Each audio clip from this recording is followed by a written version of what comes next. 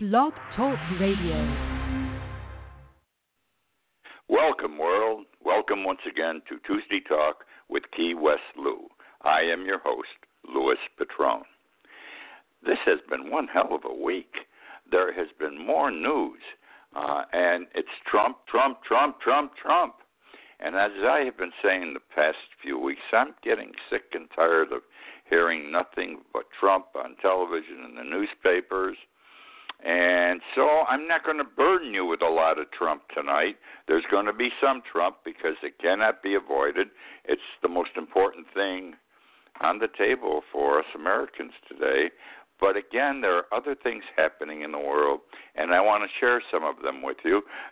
Many not as important, some interesting, perhaps some more important.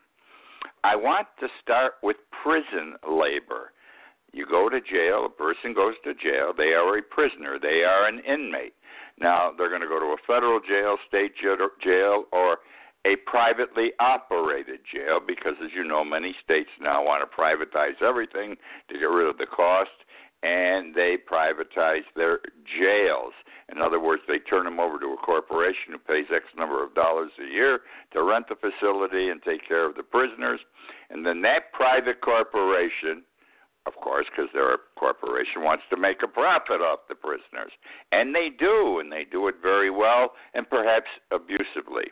So I'm talking about the use of prison labor, and I am describing it as a new American slavery. American slavery was technically abolished back at the end of the Civil War in 1865. But there is a loophole in the 13th Amendment that freed the slaves. Understand that even in 1865, our legislators in Washington, our legislators in the states that had to ratify the amendment to the Constitution, they're businessmen, and they're all out to make a dollar, and they had something good going. When they lose the slaves, they're losing free labor, but they put something in there to accommodate the loss of that slave labor, and that was prison labor, inmates. And again, there is a loophole in the 13th Amendment. It allows prison labor to continue as a, and I quote, punishment for crimes. In other words, prisoners can be used as free labor or nominally paid labor as part of the punishment for their crimes. Now, it's not surprisingly today that these private corporations are lobbying constantly in state legislatures, even federal legislatures in Washington, for a broader definition of the word crimes. Because the more they can expand it, the larger the pool of prisoners available to them that they can send out to work and pay them next to nothing and put the profit in their pockets and come out way ahead and make a lot of money for the corporation, the bottom line. Okay, now, one of the problems we have is that slavery really hasn't ceased. I'm talking about Afro-Americans, black people. Back then, black people were the slaves. Since our jails have a much higher percentage of Afro-American inmates or inmates of color, slavery with regard to the black people is still ongoing in this country. Now, people of color are performing on a mandatory basis, essentially unpaid as hard laborers. In fact, there are more. You're going to find this strange. There are more persons of color, in our jails today than existed as slaves, and these would be primarily black people, in the 1830s. More people of color in our jails than existed as slaves on the plantations, etc., back in the 1830s.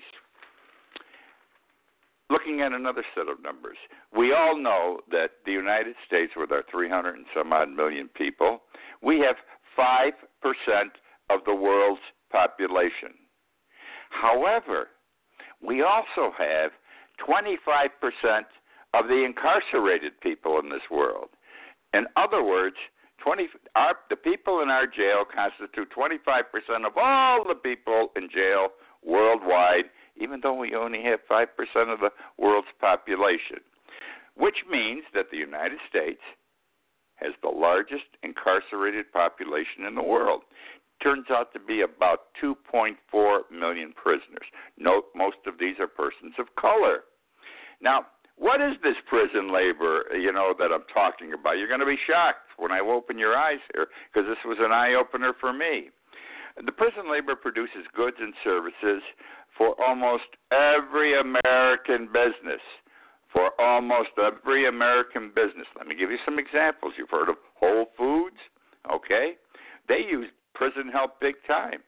That $12 a pound tilapia fish that you buy in the supermarket that is described as American family bread really was raised in Colorado by prisoners who earned 74 cents a day. They pay 74 cents. They're paid 74 cents a day to cultivate, breed, and raise these fish that you buy in the supermarket for $12 a pound. Profit big time.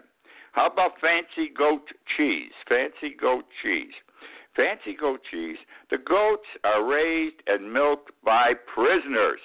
They're sold by Whole Foods also. Let's take a look at McDonald's. This is beautiful, McDonald's.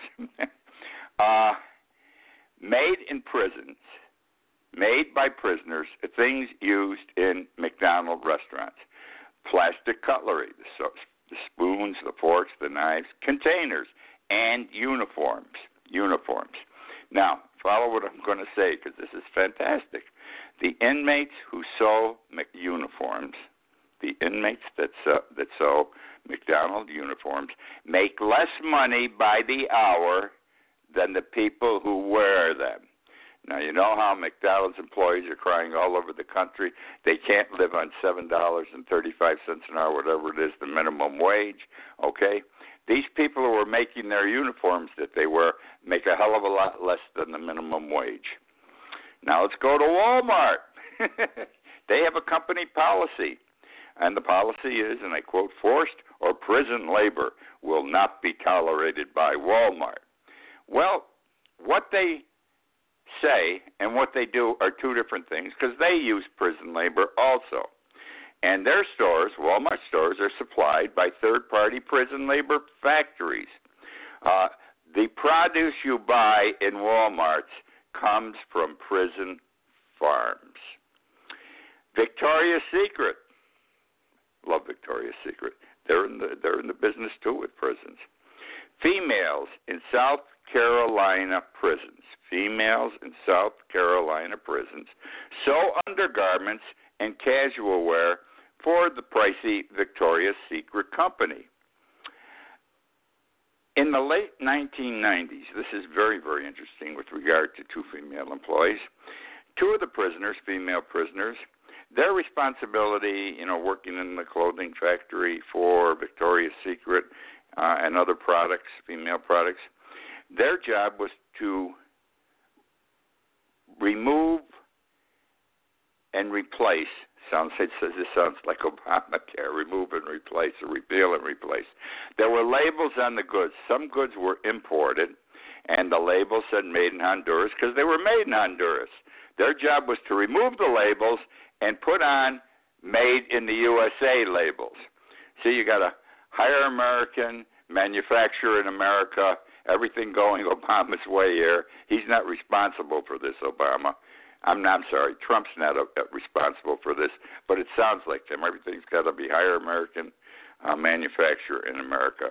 These two prisoners ended up in solitary confinement because they told journalists the type of work they were being paid to do. The pay was a pittance, under $1 an hour. Now let's go to AT&T.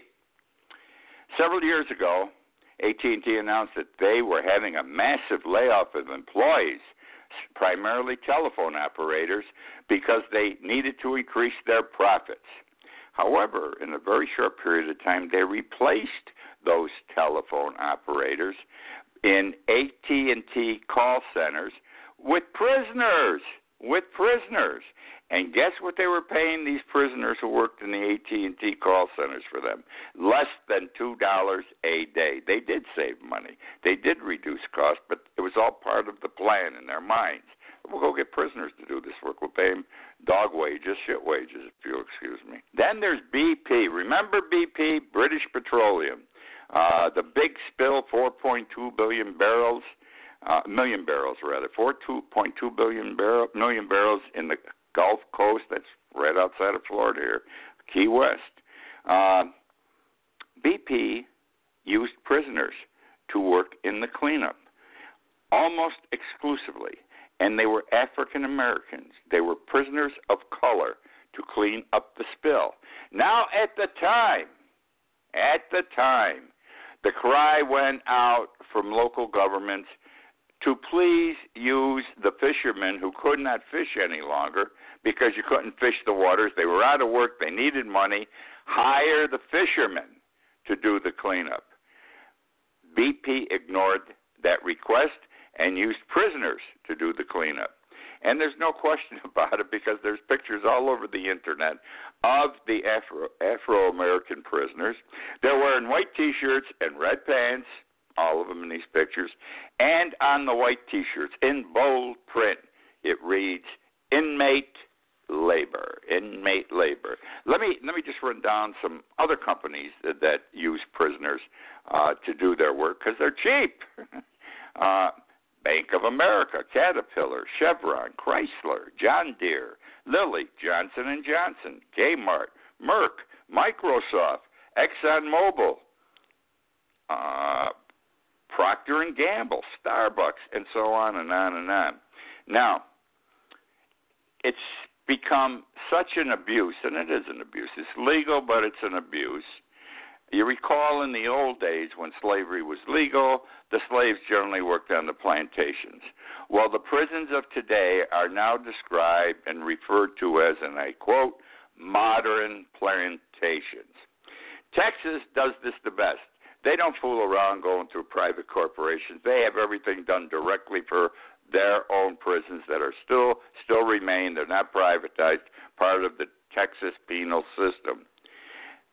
Their prisoners are required, on a mandatory basis, and not to be paid, to work at various jobs so the state of Texas can earn money off them, okay? Now, other states have a similar situation, except it's not mandatory.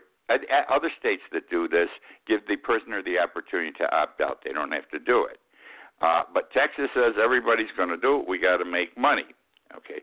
Most of the prisoners don't opt out, by the way, in the other states because they need that little bit of money, whether it's 74 cents an hour or $1 an hour. It buys them candy bars. It buys them better food in the store in the prison. It gives them sometimes a little extra money to send home to the family, which isn't a hell of a lot. Now, let me see here. Staying with Texas for a moment to show you how they work their people, their prisoners. They start their day at 3:30 in the morning. They get up. They eat breakfast at 4:30. They start work at 6 o'clock in the morning. Texas also has, and I quote, an agribusiness, agribusiness department, agribusiness department. 2,500 Texas prisoners work directly for the state of Texas in this agriculture and effect business. Now, it's a factory farm.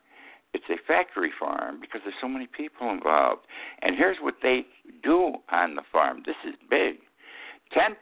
They work on a constant basis, 10,000 beef cattle, 20,000 pigs, 250,000 egg-laying hens, 74 million pounds of livestock feed, 300,000 cases of canned vegetables, and enough cotton to clothe themselves and others.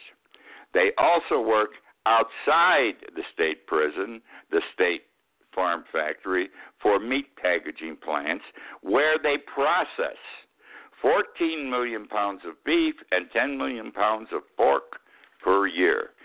Using prisoners, my friends, is a big business. It's obvious by those numbers. Again, who gets the money? Not the inmates. The jails get it. The corporations get it. The states make a buck, and the private prisons are eating big time. Let me tell you, if you can buy any of their stock, buy it. They are money makers, even though I think the system is corrupt and wrong. Okay. Now, I want to talk briefly about Venezuela. I'm going to be quick about it. I've been following Nicolas Maduro for 4 years since he became president. The reason I've been following him, as you know, I've said this many times, soon after he became president, Venezuela ran out of toilet paper.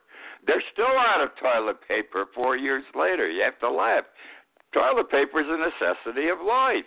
They don't have toilet paper. They have an insufficient supply in Venezuela. They also ran out of food. Things got screwed up down there. Maduro wasn't taking care of his people, and they ended up eating their dogs and cats, their pets.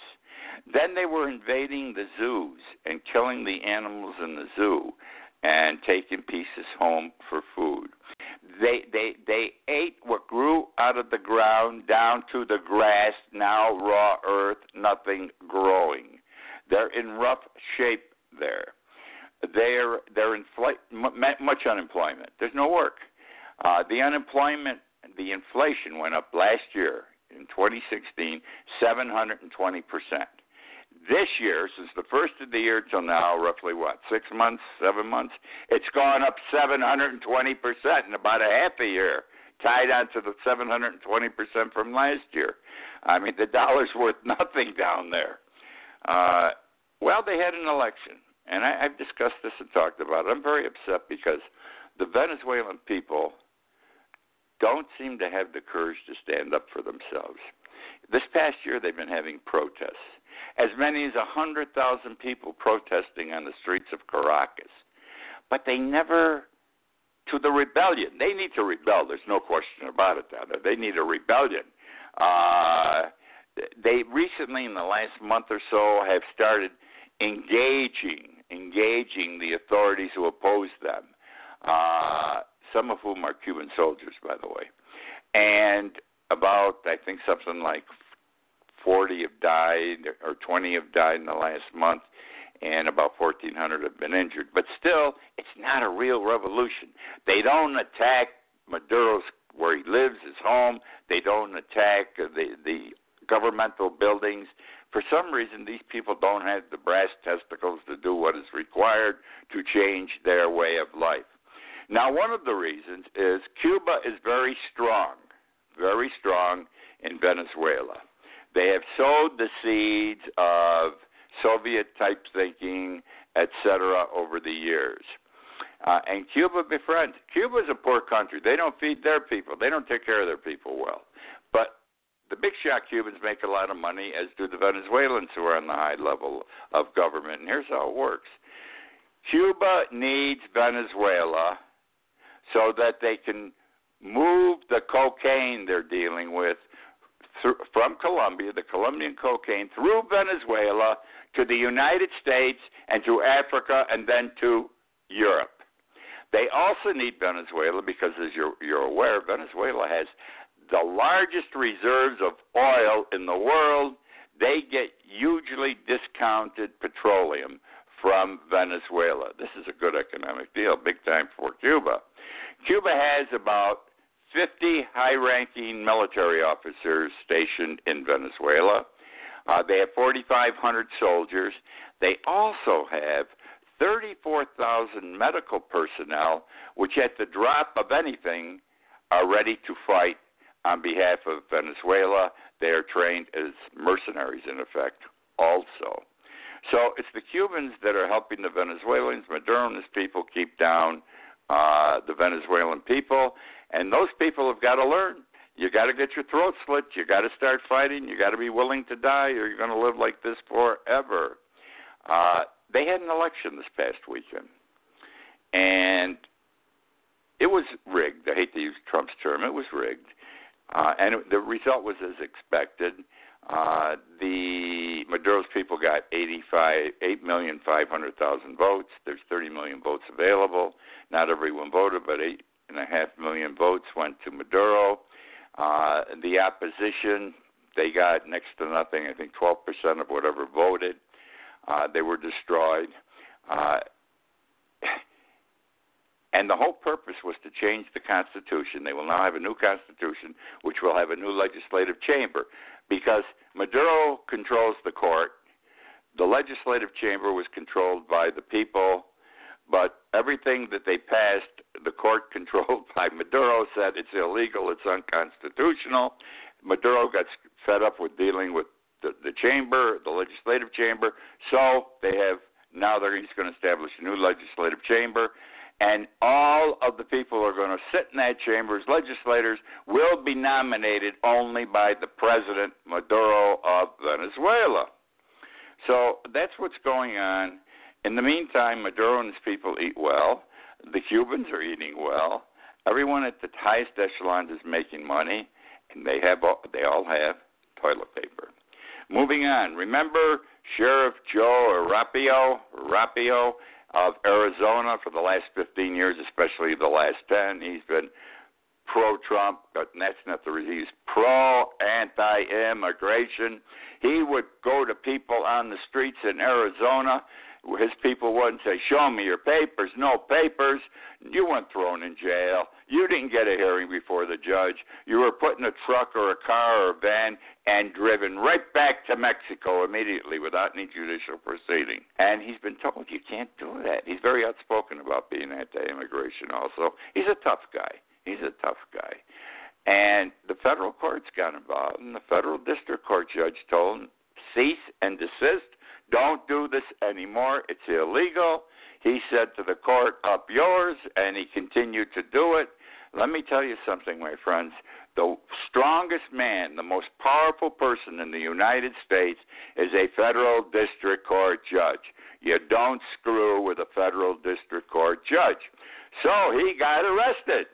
And yesterday the jury returned after his trial in federal court. He was convicted of criminal contempt of a federal judge's order.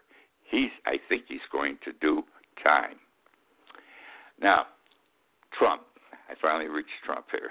Trump, remember on the plane coming back from the G20 meeting in Europe, there was a statement written purportedly by his son Donald, that this meeting that came up all of a sudden that was discovered was only him and this Russian attorney and somebody else. I think there were 3 people in the room.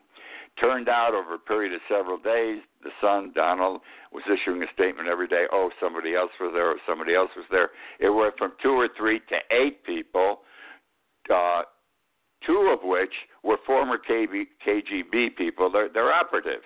They're spies for Russia. Putin's Russia. And it was a very short statement, the first statement Donald Trump Jr. issued, about 4 lines, just said this meeting was for adoption purposes, and that was it.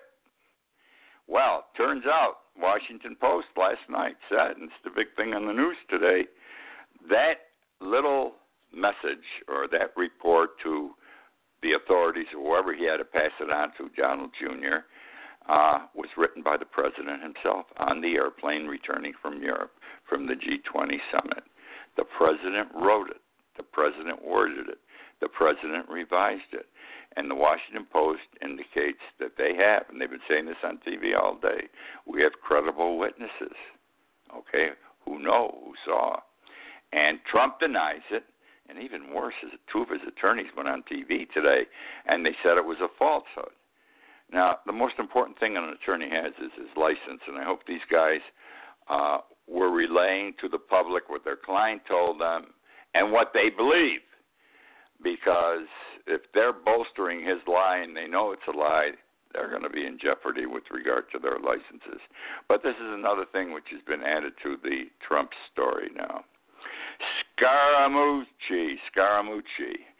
I didn't like this guy from day one. I'm ashamed. I think I said this on the show last week. He's Italian. I'm Italian. My mother was born in Italy.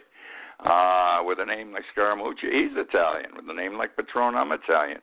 He put me to shame. He made the Italian people look bad.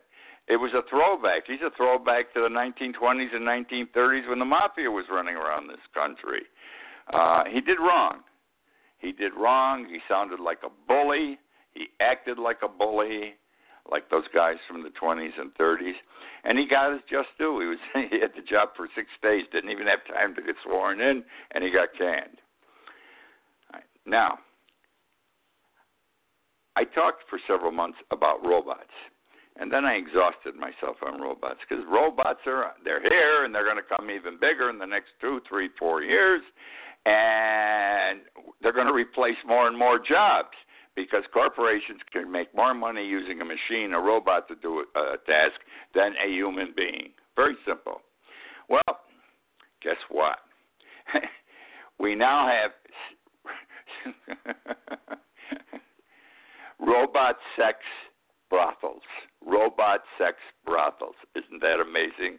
Whorehouses operated. The women are robots. They're not human females. They are robots. And they're in Europe.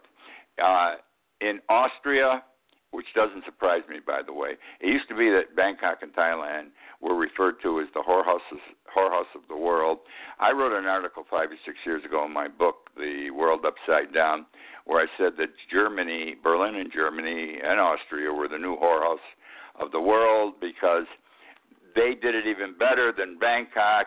And, you know, they had afternoon specials for golf teams. From 2 to 4 some afternoons, people over 65, the men got a discount. But these are real women. But the company's called Lummy Dolls, Lumidolls. First one to start up and was in Austria. Recently, 2 opened in Spain. All right. And the word is, and I read the comments on this, number one, they're beautiful. These dolls are beautiful. I'd say if a female is a 10, these robots look like 8.5s. They're that gorgeous. And you pick out, they have 4 different facial and body things you can combine, mix, different hairdos, lips, eyes, different clothes. You put everything together for your woman. And they provide all services. And the comments said these services were better than with a real woman. I'm laughing because you don't know what the hell's going to happen in this world. But we now have robots providing sexual services for men. The charge in the House of Ill Repute for an hour's worth of services is $80 to $100 American money. The company wants to franchise worldwide. They're looking for people in United States, England, France, all over, Japan, to buy a franchise and operate the business. I question its success, but it's there, and who the hell knows where it's going to go. Want to talk quickly about Rick Perry. Rick Perry's in Trump's cabinet. He's Secretary of Energy. He was formerly governor of Texas. He's a charming personality. He appears intelligent, but he got punked recently. P-U-N-K-E-D means someone deceived him in a telephone call.